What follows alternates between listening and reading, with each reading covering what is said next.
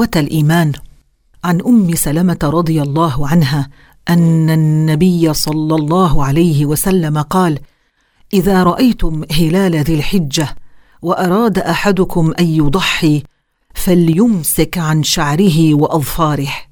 رواه مسلم.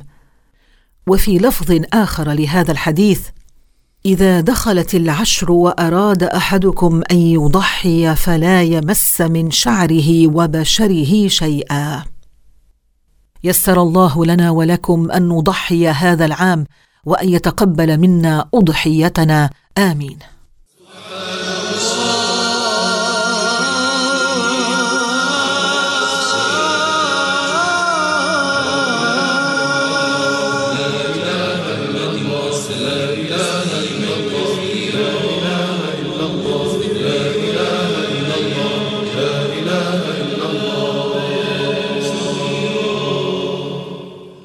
Dear brothers and sisters, the Prophet sallallahu alaihi wasallam said what means: if you sight the crescent of the blessed month of Dhul Hijjah and would like to offer a qurban, that is udhiyah, in obedience to Allah, do not trim your hair or clip your fingernails until you complete the sacrifice.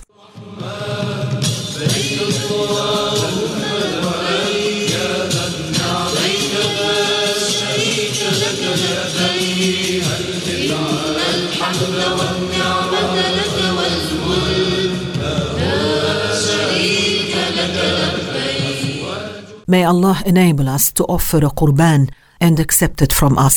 Ameen.